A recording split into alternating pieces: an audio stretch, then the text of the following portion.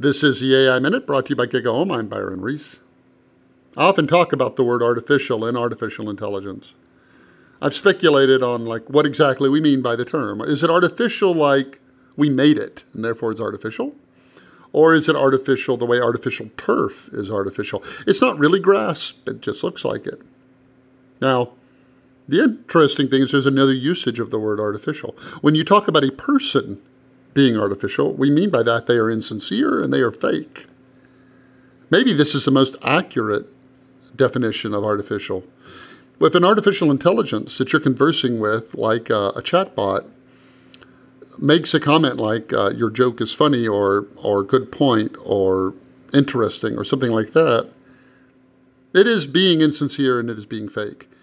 And the question is that what we want? I mean, maybe we can't make computers be authentic and have sincerity and actually feel true intelligence and express it. But is what we want them to imitate that and to be artificial in the way that some people are regarded as artificial?